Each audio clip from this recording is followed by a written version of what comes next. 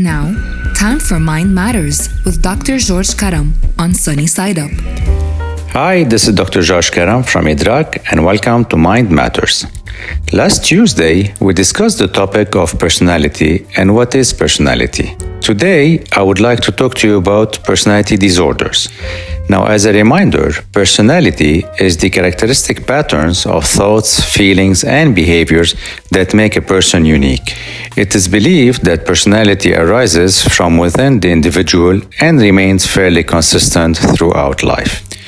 A personality disorder is a type of mental disorder in which you have a rigid and unhealthy pattern of thinking, functioning, and behaving. A person with a personality disorder has trouble perceiving and relating to situations and people. This causes significant problems and limitations in relationships, social activities, work, and school. Now, in some cases, you may not realize that you have a personality disorder because your way of thinking and behaving seems natural to you, and you may blame others for the challenges you face. Personality disorders usually begin in the teenage years or early adulthood.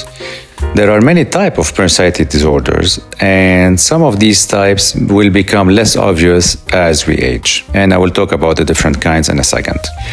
Types of personality disorders are grouped into three clusters based on similar characteristics and symptoms. Many people with one personality disorder also have signs and symptoms of at least another personality disorder. So what are these three clusters? Well, we divide them into cluster A, B, and C. Cluster A, personality disorder, are characterized by odd, eccentric thinking or behavior. And these include paranoid personality disorder, schizoid personality disorder, and schizotypal personality disorder.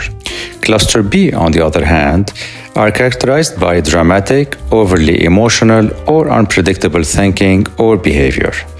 They include antisocial personality disorder, borderline personality disorder, histrionic personality disorder, and narcissistic personality disorder. And the last cluster would be cluster C, which is characterized by anxious, fearful thinking or behavior. And these include usually avoidant personality disorder, dependent personality disorder, and obsessive-compulsive personality disorders. Now, what are the causes of personality? And it is thought that personality is the combination of thoughts, emotions, and behaviors that make you unique. It's the way you view, understand, and relate to the outside world, as well as how you see yourself. Personality forms during childhood, and it's shaped through an interaction of your genes and your environment.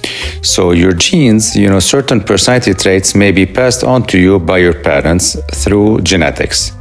And the environment, however, that you grew up in and the events that you might be exposed to and relationships with family members might interact with your genes in order to form a personality disorder.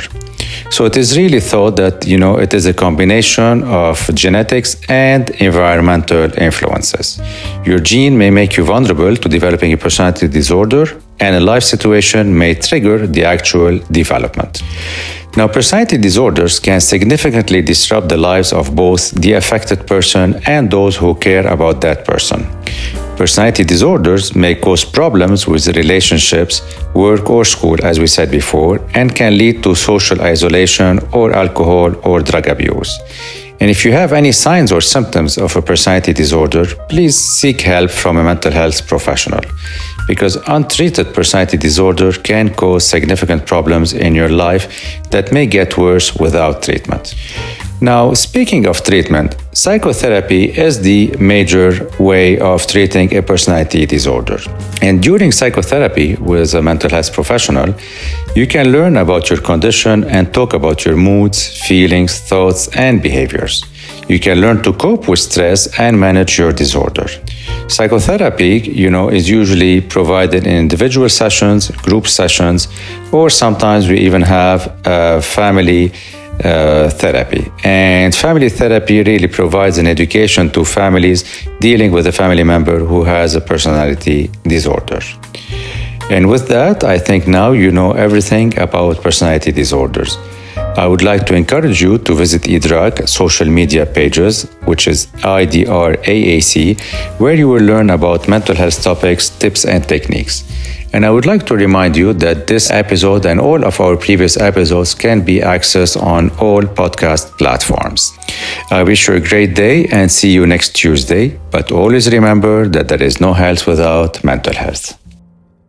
That was Mind Matters with George.